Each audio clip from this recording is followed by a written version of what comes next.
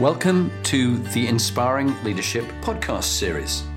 This is aimed for you aspiring leaders, whatever level you're at, whether you're beginning out in your careers as managers and leaders, whether you're in middle ranking roles, or whether you're CEOs and chairmen of boards. There's always something we can all learn.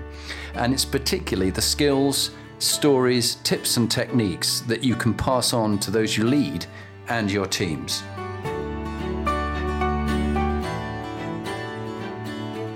Welcome to my favourite time of the week, and I'm really thrilled to have one of my schoolboy heroes and Derek Redmond, Olympian.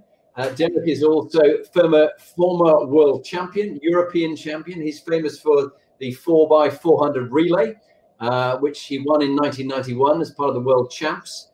He's broken the British world record for the 400 meters twice and was famed in the 92 Barcelona Olympics, where just as he was on for winning silver or gold, he had an injury and couldn't make the line, and he hobbled along and he made it. He became famous on NBC News, and Barack Obama, who I respect massively, also referenced him and that moment as one of the motivational moments that he can recall. Welcome to the show, Derek. It's great to have you on board. Thank you. Thanks very much. Great to be here. Yeah, well, you're also, as was mentioned, a motivational speaker, a fellow coach, and you're on, if it wasn't for COVID, you'd be on stage a lot, telling your story. And even as we were in the green room chatting away, getting ready for this show, you told us some amazing stories. And I'd really love you to perhaps begin by telling us a bit about your life and how you came to be such a huge success as an athlete, but also you've turned your hand to many things, and your dad seems to have been quite an inspiration to you. So tell us a bit about Dad and how that influenced the drive and the motivation you had to become a world champion. Yeah, well, I mean, you've mentioned my dad. I mean, I guess the easiest way to start this is, one of the questions I get asked a lot is, who am I? Do I have any heroes? Who are they? Well, Michael Jordan, Daley Thompson, and my dad are my three heroes. So that kind of sums up the admiration and respect that I have for my dad. We are very close. Literally, he lives a couple of minutes away from me. So, we are close in more ways than one. But yeah, he was a great influence on me as a young athlete. I started my athletics career, if you want to call it that, back at the age of 7. That's when I joined my first athletics club, just because I liked running and jumping. I had no aspirations of wanting to be in the Olympics. At the age of 7, I didn't even know what the Olympic Games were. But my dad has always supported me, even from that age, obviously taking me to the club and standing around on the sidelines and giving me his two penn'orth, although he never ever coached me. He was always there to give me his thoughts and views and bits of advice. And, as the years went on, that didn't really change. He has a bit of a rags to riches story himself. Brought up in a broken home in Trinidad, came over to England when he was 15, and had to make a success of himself, which he did pretty well. And he was always by my side, very positive, very straightforward, speaking kind of person. Didn't mess about. Told you as he saw it. Weirdly, he was never the most emotional person that you'd ever want to meet. And even, during the introduction, you mentioned about breaking this record, breaking that record. I remember breaking the British and European record in one race, and everyone around me was going mad and crazy. And my dad comes up to me. This was in Rome at the world champs in 87. And my dad walked up to me and just went, pat on the back, went, well done. Right, in the final, we need to talk about that. And that was it. That was, but for my dad, that was like him doing backflips naked around the whole track, But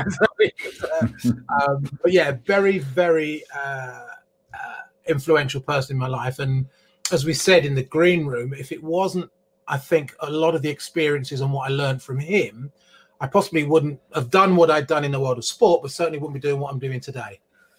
Yeah. It is interesting who the role models are. And it is interesting, this aspect. Your dad was a really great businessman who achieved an awful lot in his life. You remind me of his story of my best mate, Errol Stewart from Jamaica. We were at Sandhurst together, and he was in the Jamaican army. And we've remained great friends, and he just tells it as it is. He calls people a bomber rascal, man, and just calls it out.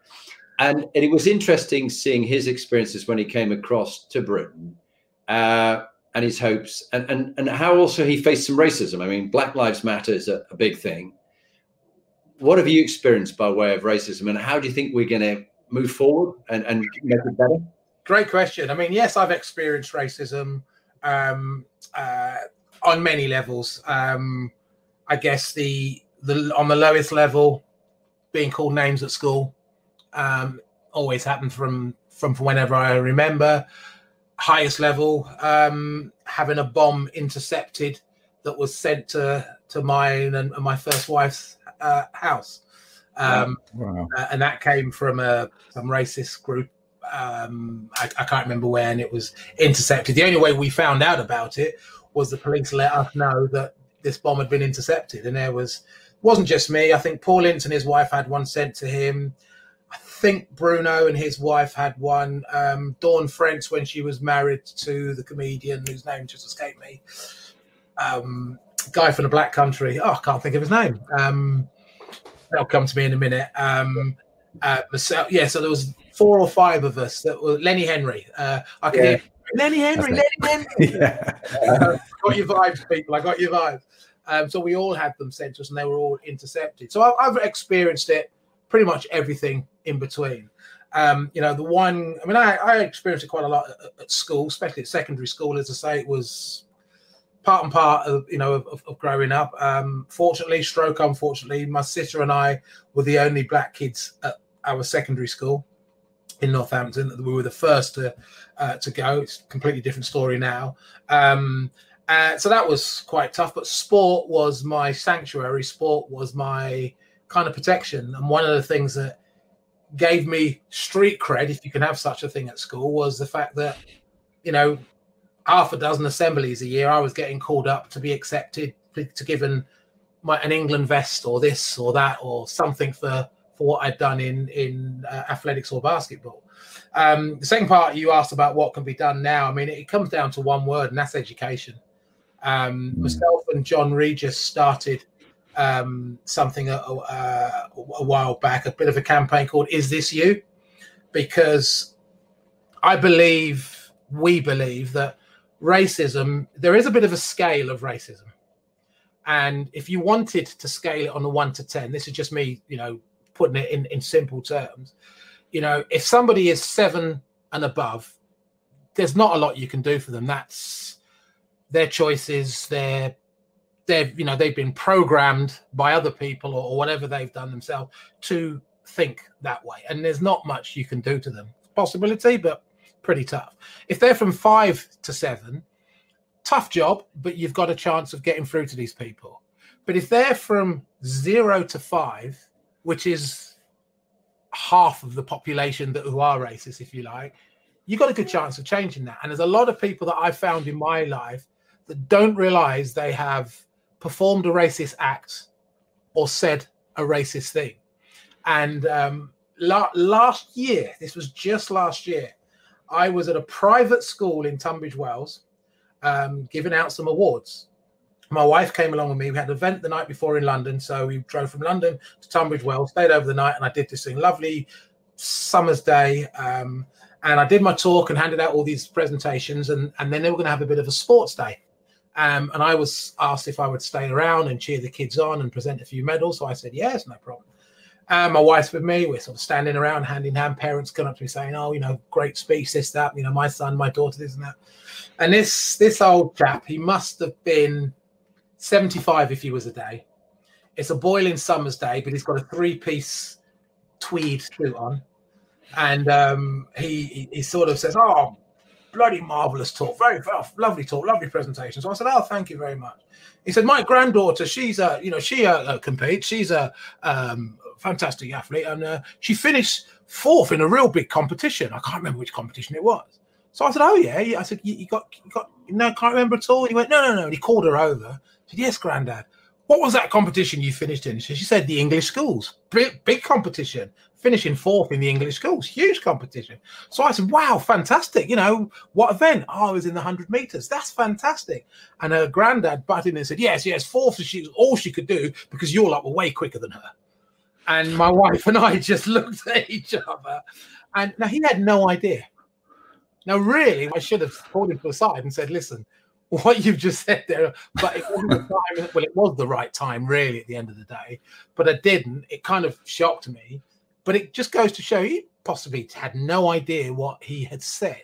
So we did this campaign called "Is This You?" where we got lots of sporting celebs and people of color from different, different. Oh, what's the word I'm looking for? Backgrounds and not just sporting personality, and asked them to give a quick story of a situation that they've all been through. And at the end of it, because what I didn't want them is to share the story as them as the victim. I wanted them to turn it around 180 degrees and share the story from the eyes of the perpetrator. So they would tell the story and at the end of it and just say, is this you? Because there's a lot of people that don't realize what they're doing, what they're saying, some of the actions that they take. And that was the idea of it. And, to try and just get people to educate. And I got people writing back to myself and Big John Regis as well did as well, saying, look, thanks for that. It's made me think of things I've done in the past, things I've said. And, I'm embarrassed to say I've unknowingly and unwittingly said these things and done this thing. So, it does come down to education. I think it's the only way that we really are going to make a difference is if we can educate people into, what they're doing and what they're saying. Brilliant. That's really powerful. And then it's really, early on, we were just talking about stories. You're a fabulous storyteller. I can see why you're a successful motivational speaker. I will always remember them. And that's the key. I mean, humans are great storytellers. This is how we do. And I think in these times when we're in lockdown or whatever we might be, and our medium is video and is screen, stories really make people think. Yeah. And what about, you becoming a great leader? I mean, everybody can be a great athlete. Not everybody. Sorry, let me just rephrase that. Some people, in their mind, in their group, yeah. Some people can be good at athletics or a particular sport. Anna Hemmings is another friend of ours, and she's an Olympian. Doesn't necessarily mean they're going to be a leader, but you've also become a leader and a motivational role model to people. People look up to you, whatever race or background, and they go, wow, what a guy, inspirational. What is it, do you think, that got you into leadership, which is, and here you are, you're motivating, you're speaking, you're coaching people. What got you into the leadership? You could be a great athlete, but what got you into leadership? Do you know what I think it is? It was obviously, the biggest springboard was my sporting career. There's no two ways about it. That mixed with what I'd gone through literally from the age of 7 to the age of retirement in professional sport, with my dad also being at my side, because I learned so much from my old man and from all the coaches that I had the pleasure of working with, some great athletes, listening to what these guys and girls say, and a hunger for success.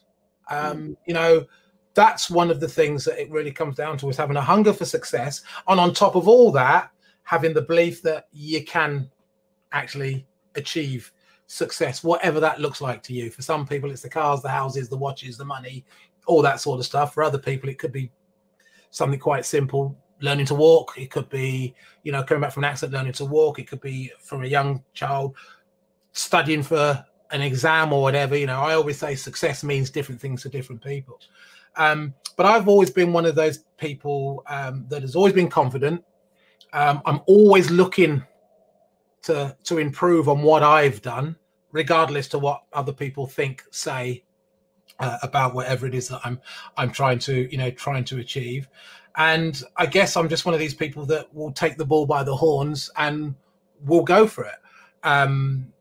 Whether that makes me a leader or not, in some people's eyes it would, in other people's it may or may not.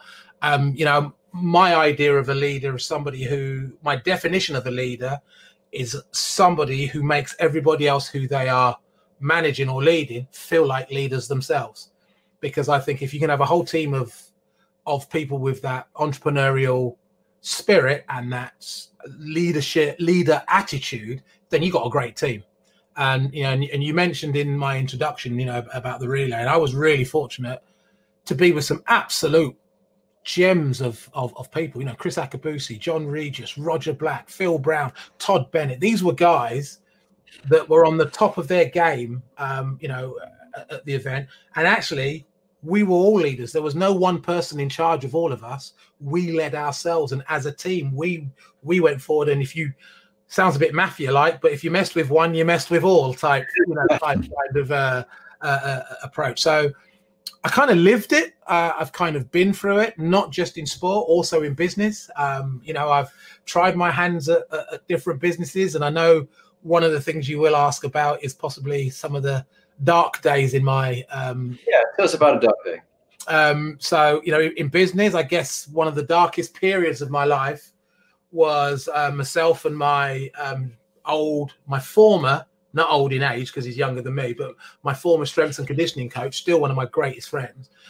We set up a business where we made and manufactured gym equipment, mainly strength and conditioning equipment, and the company was called Olympex, and it went from naught to pretty successful in a couple of years, 3 years, and then it went from successful straight down, and I went bankrupt for 2.7 million. Completely lost everything, and that was let's just say a dark day.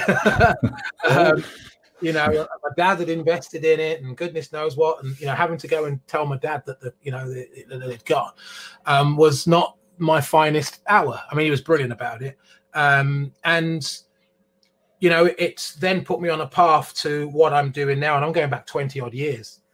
And I remember one question my old man asked me. He said, so how are you going to run?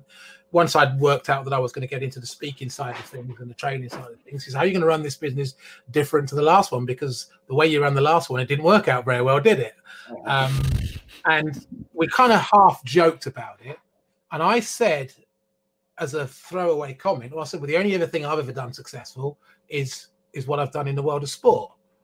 And he says, well, why don't you take the same attitude as you used in sport and put that into business, and this time I'll sit alongside you and we'll help get this going. And that's when the light bulb went, when I sort of started treating my business as I did my sport. And if anybody is sort of listening and has heard me speak, there's two sayings that I always weave into any presentation or workshop that I deliver, and that is sport is a business and business is a sport, because I don't believe there's a difference between the two. So much so that I wrote a book called Sport is a Business, Business is a Sport, available on Amazon as a download. I got the advert here. And the other one is that the mindset of a successful sports person is no different to the mindset of a successful business person. And I've come to realize now that people will always ask me, how did you make that transition from sport to business? And now I realize I didn't make a transition, I just changed events. And that's kind of how I look at it. And I like to share what I've learned, and there's hundreds and hundreds of things. And it's not do it this way or you will fail, but it's worked in sport for me and hundreds of thousands of others. It's working for me and others in business. So think about it. And I like to think of myself as being quite thought-provoking, and I'm prepared to be, proven wrong, if that be the case. But yeah, that's, kind of the way that I, like to operate. Great. And I'll hand over to Ben to carry on with the questioning. Yeah, I think that feeds really well into something that Don McIntyre has said in the feed. He mentioned that some athletes struggle mentally after their competitive careers end, and how did you successfully transition to the next phase? And did you have that struggle, or was it just, yes, you just kept that mentality? No. There is a struggle. There is, even though I say it's sport is a business and business is a sport, there is that situation where you have to come out of your sport. You're, having a successful career in your sport, possibly being one of, if not the top of your game, unless you're in, you're, fortunate enough to be in a sport where you've made enough money where you can sit back on your yacht in the Bahamas and count the pennies and enjoy life. Most of us have to get some form of work to keep the income coming in and keep our partners in a life they're accustomed to, as I always around with my wife and say. But seriously, there is a massive gap to go from retiring in sport to getting involved in something that you are happy to do. And I think, I personally wrote a presentation about it, and I call it a 7-stage change that you go through. 7 stages that you go through, and I won't bore you with them all, but it starts with denial, and let's assume you're in a team sport. Let's just take rugby for argument's sake, and coach brings you in after a game towards the end of the season and says, Dom, you've had a great career, it's been fantastic, but we're not going to renew your contract next year, we're going to let you go. Well, why? I've still got a few years left in me. So it's denial. They let you go. You start knocking on the doors of other teams. They don't want to know because it's obvious that the career is on this down path. You're not at an age now where people are going to be taking you on at that. You might steal a couple of more seasons in a lower division, but you're just putting off the inevitable. And you've got to go through that stage. And then you come into that, the stage of, realization, holy crap, this is happening. And there's a lot of stages that you go through. And the last stage is what I call integration. And integration is where you found something you are passionate about, you want to do, whether it was introduced to you, you've set it up, whatever the case may be. And you're happy to integrate into the world as Derek Redmond or Don McIntyre, the whatever you are, as opposed to former rugby player Don, who is now, because you're actually happy to be known of what you're doing now, not just known for what you were doing. And it's a huge difference. Ego gets in the way, that don't you know who I am syndrome, as I call it. And you go through these stages, and it can be months, it can be years. I would say for me it was a 7-year process. So no, it wasn't the easiest thing that I went through. That whole Olympics situation was through that part of that. And there is a certain part, it's a bit like grief, where it's a bit like a curve, isn't it? And it drops down and it comes back up, and you do have that little trough at the bottom where you go through these stages of experimentation, trying all sorts, chucking mud at the wall and seeing what sticks, people coming out of the woodwork saying, I've got this great idea, I've got this, try this, investing money, making bad decisions. And, it can lead to bankruptcy, or, and in some cases worse. There have, fortunately, sportsmen and women out there that's not been able to take it and have, attempted to, or taken their own lives, because we have taken away a big chunk of their life. Well, up until that point, all of their identity in their life, because they're no longer in that. So it's not the easiest thing, but it's there. Yeah, and it must be that sort of all-consuming part of your life is then taken away, and it's a euphoria of tough competition and exercise and peaks and troughs within that competition. And then what are you supposed to do now? Must be humbling, especially to go through the experience you did with a failed business. Yeah, I mean, you learn a lot. You learn a lot as you do in your sport, and here's some of the similarities. In the world, let's start with athletics. We will try new training programs, new weight programs, and if they work, you stick with them and you integrate them into part of your overall training program. If they don't, you look at something different. And that's no different to what we do in business. And we have to try these things, not expecting them to fail, but preparing that they may not work. And if they don't, how do we, readdress those things? The interesting thing, about being a sportsman, is you never lose that competitive edge, that competitiveness. And I struggled with, being out of sport, and I went from athletics to playing basketball, which I ended up playing professionally and playing for England. I got out of that, and then I wanted to try and represent my country in 3 sports. I got into rugby, played professionally, tried out on a couple of occasions for rugby sevens, but didn't quite make it, but played professionally for a few years, and then got out of professional sports. And then even in my working days, my working life, still continued with, sports, and tried to take up a hobby, and that ended up me turning that hobby into a sport. So, my wife said to me, look, you just forget sport, go and get a hobby that you couldn't do while you were competing. So one of my simple things on a bucket list was to learn to ride a motorcycle. So way back in 2006, which is not that long ago, I guess, I learned to ride a bike. I was in my 40s and bought myself a motorcycle, rode on the road with a group of guys for 2006.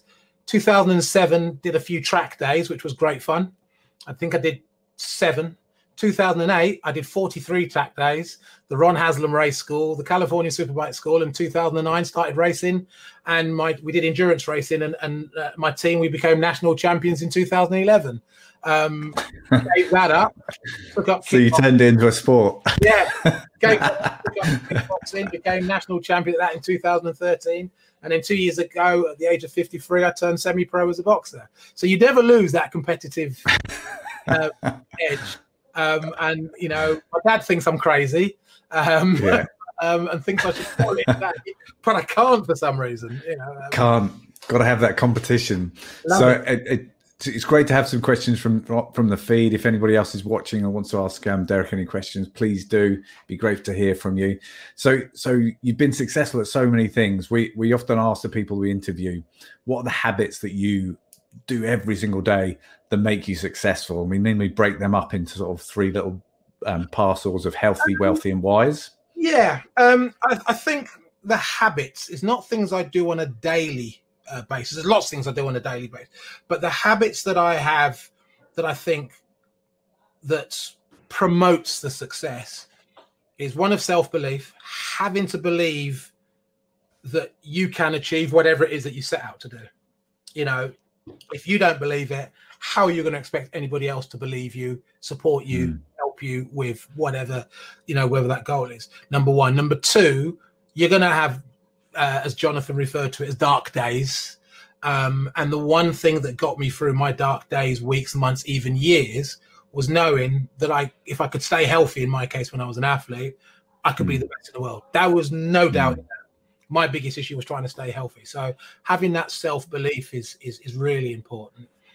Having that goal is important, because there's so many people out there that don't really know what they want out of life, don't really know where they're going. They're almost just plodding along.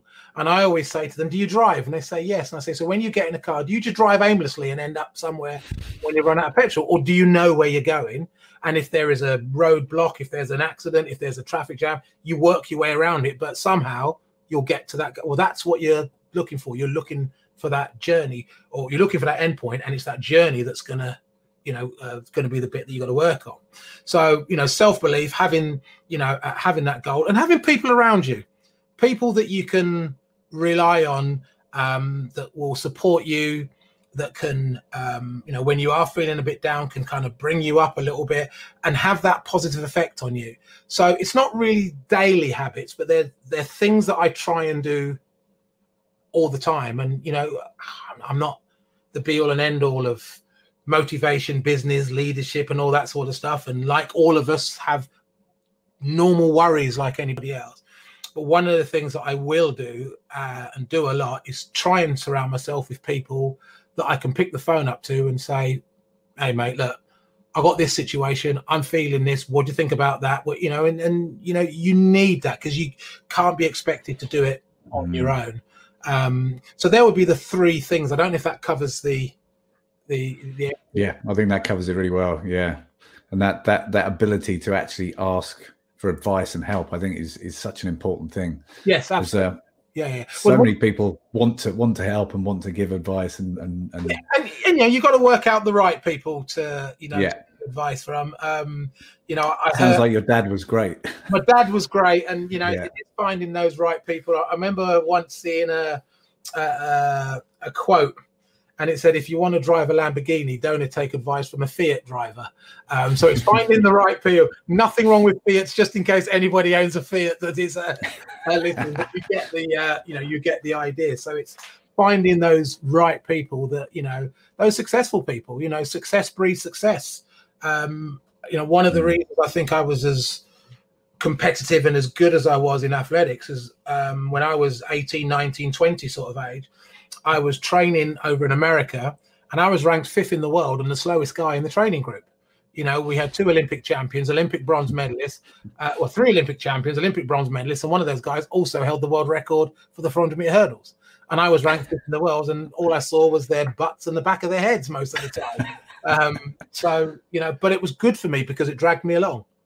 You know, so, you know, it is good to kind of mix with these people if you get the opportunity to, and pick their brains. Yeah, be pushed. Yeah. Well, because you're into boxing now, what do you think of the Tyson and Roy Jones Jr. fight? Well, Tyson got 10 million. Roy Jones got 3 million. For 3 million, I would have gone in the ring for Tyson for a draw. Oh my God. It was, I mean, I watched it. And it was a bit, the whole event was a weird one. I mean, with all due respect to him, having Snoop Dogg as part of the commentary panel was a bit of a laugh. And, you know, a couple of the fights before, you had an NBA player playing against some internet sensation, and fighting against an internet sensation. And it's not the same. I mean, I take my hat off to both Roy Jones and, you know, Mike Tyson. They got themselves in great shape. And in all seriousness, I don't think I'd want to face either one of them because they haven't lost it. You know, it's there. But, you know, you want to, you know, it's not great seeing those idols normal. You know, they were megastars. They were absolute superstars in their, you know, in their prime. I mean, you know, Tyson was an absolute killing machine. Animal. And it wasn't a, you know, a true fight because, you know, I read the day before they weren't allowed to knock each other out and this and that. Well, let's be honest. We wanted to see a fight. People were tuning in to see Tyson knock Roy Jones out, or Roy Jones knock Tyson out, and you know it didn't happen. So, hey, it's the world we live in. It makes a lot of money, a lot of hype, and you know what? This is the world we live in, isn't it? So I got another question linked to that. It wasn't one that was planned. I was thinking of. I asked my question based on the fact that I'm now on my second marriage. Okay.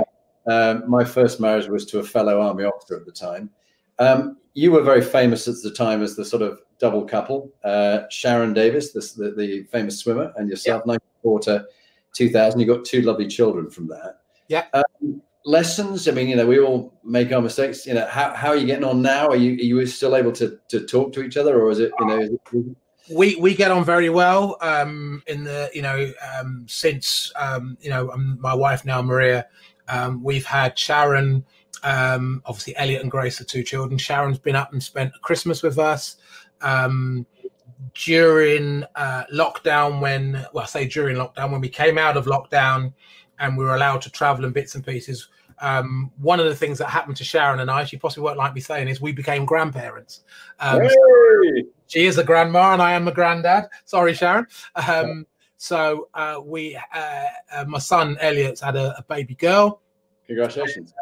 Thank you. Yeah, she's was born in April, and there was a time Elliot came up with his other half and little Aria, as they name it, and Sharon came up with her 2 dogs. We had our dogs, and we had a nice barbecue, and so we get on very well. You know, which is which is good. So yeah, she's fine. I have a good relationship with her. Great relationship with all 4 of my kids because I adopted 2 girls as well. Yeah, it's all good. Great. And there's another question I had, and I'll pass back over to Ben. Clearly, 94 Barcelona Olympics and 92. 92, sorry. I did 90, I thought 90. And Obama mentioned it, and it was on NBC News, and it was such an inspiration. The video's been shown many times. You were saying for the first couple of years, it was really quite hard to come to terms with that. Yeah. But now you've realized it's been such an inspiration, and particularly since you became a dad. Anything more you want to share? Because for those who whatever might have missed it or whatever, what was actually going on for you? What happened in the race, and how did Dad help? Okay, well, to cut a very long story short, and as you've gathered, my answers aren't the shortest, I'll try and talk you through it. So it was in the semi-final of the 1992 Olympics. I was one of the favourites for a medal. and I'd won the first round. In fact, I was the fastest qualifier out of all the athletes. I won the second round. Semi-final was going to be, as far as I was concerned, pretty much a walk in the park. I hadn't pushed myself in the first 2 rounds. I was going to run a bit harder in the semi-final, down the back straight, pulled my hamstring, and hit the deck as you do. And I decided the thing that made me get up is because to be a champion, you need 2 things. You've got to be physically in shape, but you've also got to be mentally in shape. And you can't win at that level with one and not the other. You need both of those. It's got to be up here as well as it is physically. And physically, I'd broken down, but mentally, I was still at that point in shape, possibly suffering a bit of shock. And I remember after a few seconds thinking, quick, where's everybody? And the other athletes got about 120 meters to go. And I remember thinking, if I get up now and start running, I'll catch them. So that's what got me to my feet. I hobble 50 meters. I'm now halfway around. I kind of look across to see if I'm still catching these guys. They've all finished. And that's when it hit me that it was over. And I decided to finish the race because I knew I could live the rest of my life knowing I'd finished 8th in the semi-final and been knocked out, as opposed to not finishing. It's exactly the same result, but it's the way that you deal with it, process it, and the angle that you look at it from. And I could live with that, being knocked out in a semi-final.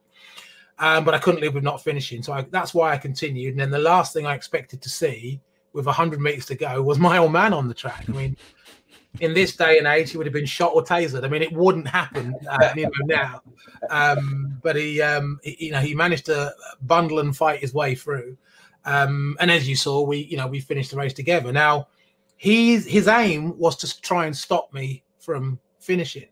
And the only reason he wanted to stop me from running and finishing wasn't because he didn't want me to finish, is because my coach and my dad knew, they were both sitting next to each other in the stands, knew it was a hamstring because we know what a hamstring pull looks like.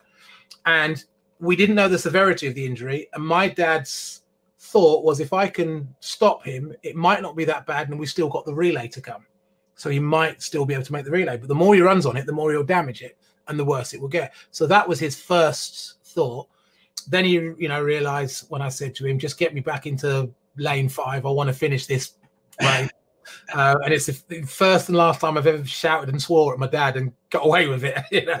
And he said, okay. And he recognized I wanted to finish. And I think in one of the interviews, he says it wasn't the place to have a family argument. So I just complied with his wishes. And we finished the race and, what everybody saw. Yeah. No idea it was going to have the effect that it did on people. And you mentioned, Jonathan, you're right. For the first couple of years, both of us, we just couldn't talk about it. We didn't want to be reminded of it. Everybody and their mother wanted to interview us and, us to share our thoughts about it. But I just didn't want to because I'd failed. I was one of the favorites for a medal. I personally think at worst it would have been a silver.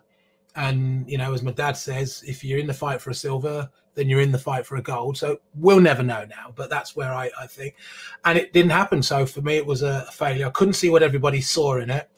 Fast forward, many years later to when I have children, I can kind of see what a lot of parents see in that because of my dad. And my wife said something a number of years ago, which I think she's absolutely right.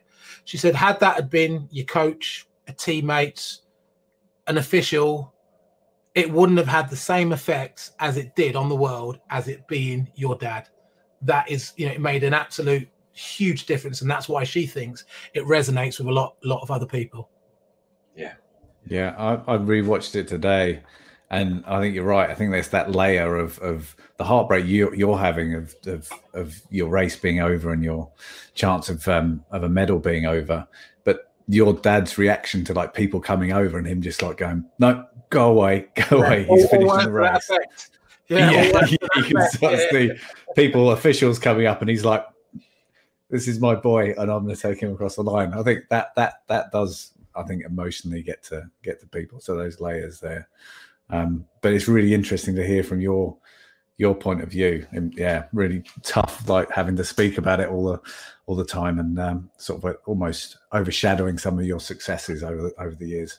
Not really. I mean, it's fortunately, unfortunately, depending on how you look at it, it's the one thing that I'm really known for. I mean, let's be honest. There's a whole generation of younger generations out there. There's whole generations of younger people out there that have no idea who I am and what, you ever heard of Derek Redmond? No. Ever heard about the guy that pulled his hamstring in the Olympics and his dad carried on the line? Oh yeah, and I get that all the time. So it's it is what it is, and there's not much I can do about that. So, but it is quite ironic that most events I speak at, as I always joke about, I get introduced on stage as the guy that got beaten by his dad in an Olympic semi-final. Yeah.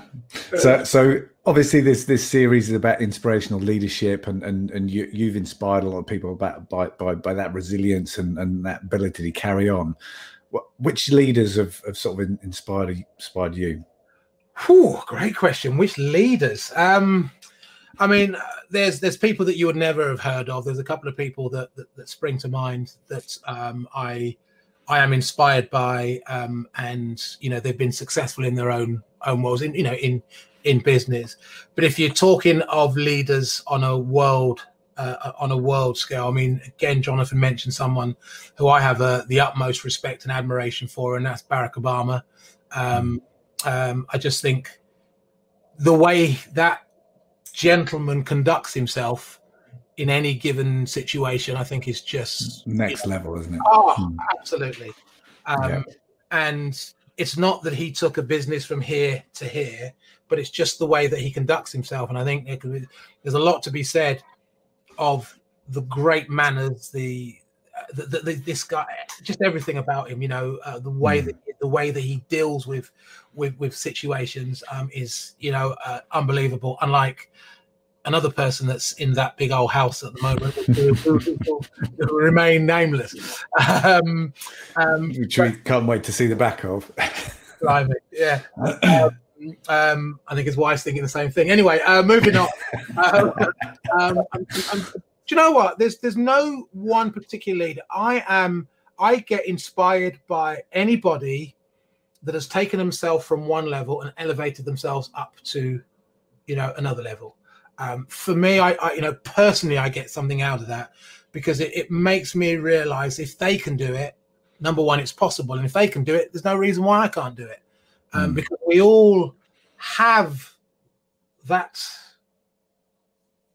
brain and that ability to put our brains in gear and go for it and do what other people have done. So I couldn't limit it down to just one or two leaders. There are it could be somebody that's lost a lot of weight over a period of time, been really obesely overweight and got themselves back into shape. It could be someone that's had a horrific accident, been in a horrific situation and got themselves back on the feet. It could be someone who started up a business, has taken it from nothing, taken it to to somewhere. There's so many people out there on a daily basis that I get inspired by, and we all can get inspired by. And I'm sure everybody could think of half dozen people that live within a 20-mile radius of them that have actually been quite successful. And it brings it to home that actually, it can be done.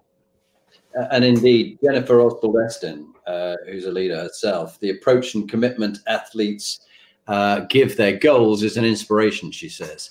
I've learned a lot from the structure, the stretch, and the honest appraisal they take forward. Thank you.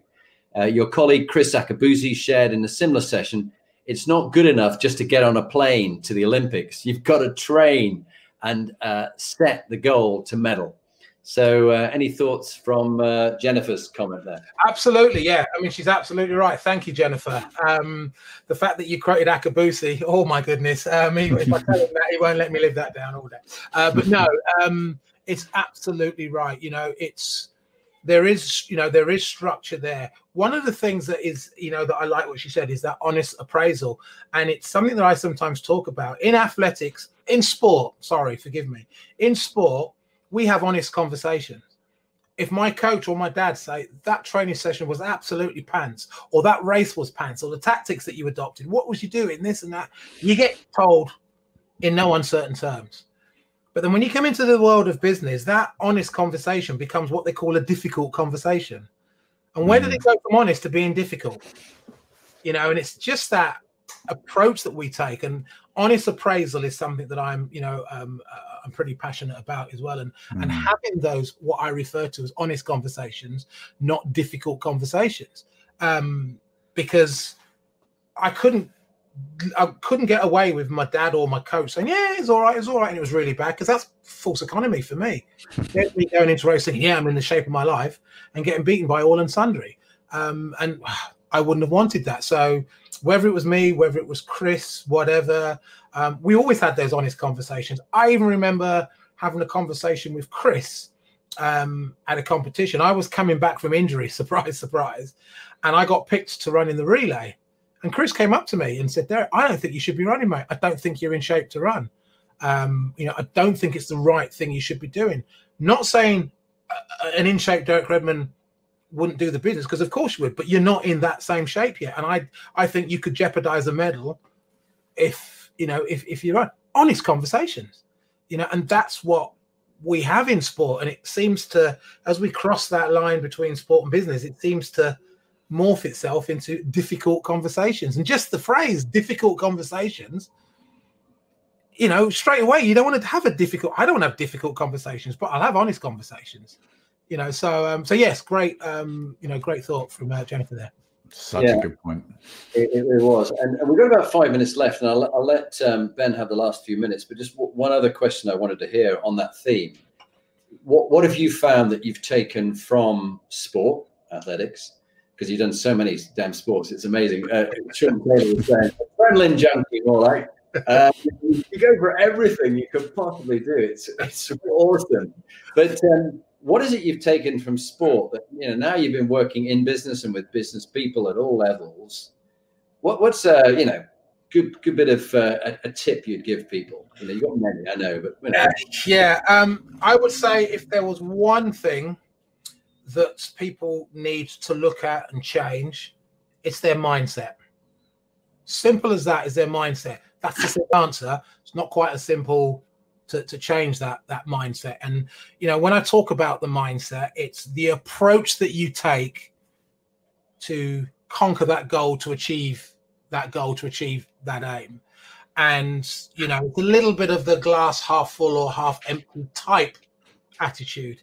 I never see a glass half empty. It's always half full. And if you look at and I do a lot. I have a program called the Olympic Mindset Program. If you look at an Olympian, there's roughly 6.5 billion people in the world. Every 4 years, round about 18,000 people will go to a given city and compete in Olympic Games. And out of that roughly 18,000 people, depending on the sports that come in and out, there's about 355 gold medals. Now, you can take out the very elderly and the very young. You still got a few million that could possibly make it to a games. You narrow that down to 18,000, and then that 18,000, only about 350 will come away with a gold medal. Not one Olympian who goes to an Olympic Games, who will go to Tokyo next year, for the last 3-4 years, have seen that as a problem or, oh my God, that's impossible. It's a challenge. Now, to me, that's one of the biggest challenges you're going to see in this world.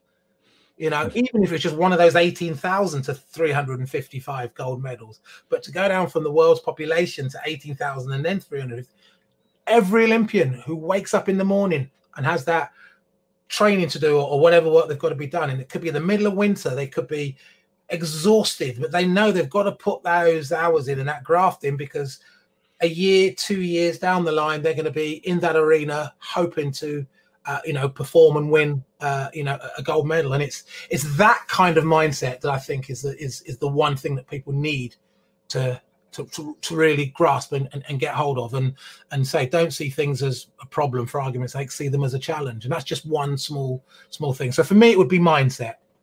Yeah, great. Ben, over to you. Great stuff. So as we're sort of coming to the end of the interview, it's been such a pleasure talking to you. But what would you like your legacy to be? You've done so many things, achieved so many things, and sporting wise, and in your life after sport. So what would your legacy be? I don't know. I kind of think a part of my legacy has already been written with Barcelona 92. You know, whether I wanted to or not, I can't change that. We can't change history. So I think part of my legacy has already been written, you know, about the not giving up, the grit and the determination. And I guess it will just build on that. You know, I would like to I like educating people, training people to believe that the impossible is possible. Sounds a bit cliche, but you know, the biggest barrier to most people succeeding their goals is actually them. In a lot of the times, it's actually them you know, a lot of people give up mentally on their goals before it's physically impossible to actually achieve. So I guess really my legacy is to build upon that, is to try and be known as somebody who has helped hundreds of thousands of people, however many, to actually believe that they can actually achieve what they set out to, and hopefully they get there or as close to it as, you know, as possible. Brilliant. It reminds me that my old company sergeant major in the army used to say, "Sir, you're a legend in your own lunchtime, but you are a legend in your lifetime." And thank you very much for being on the show with Ben and myself. We found it fascinating. We could have talked for hours. But Derek, it's a real privilege to have you on. And I know so many people get such a lot from this podcast and this series. So thank you. My pleasure. Thanks, guys. Really enjoyed it. Thanks so much.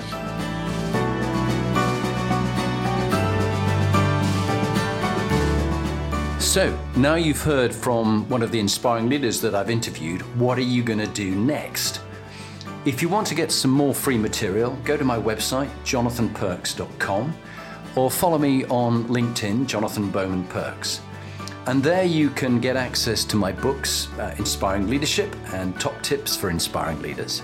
But if you want to actually do something about being a leader and constantly improving your game, raising your performance, get in touch with me about coaching you or one of your team that you want to raise the game for them.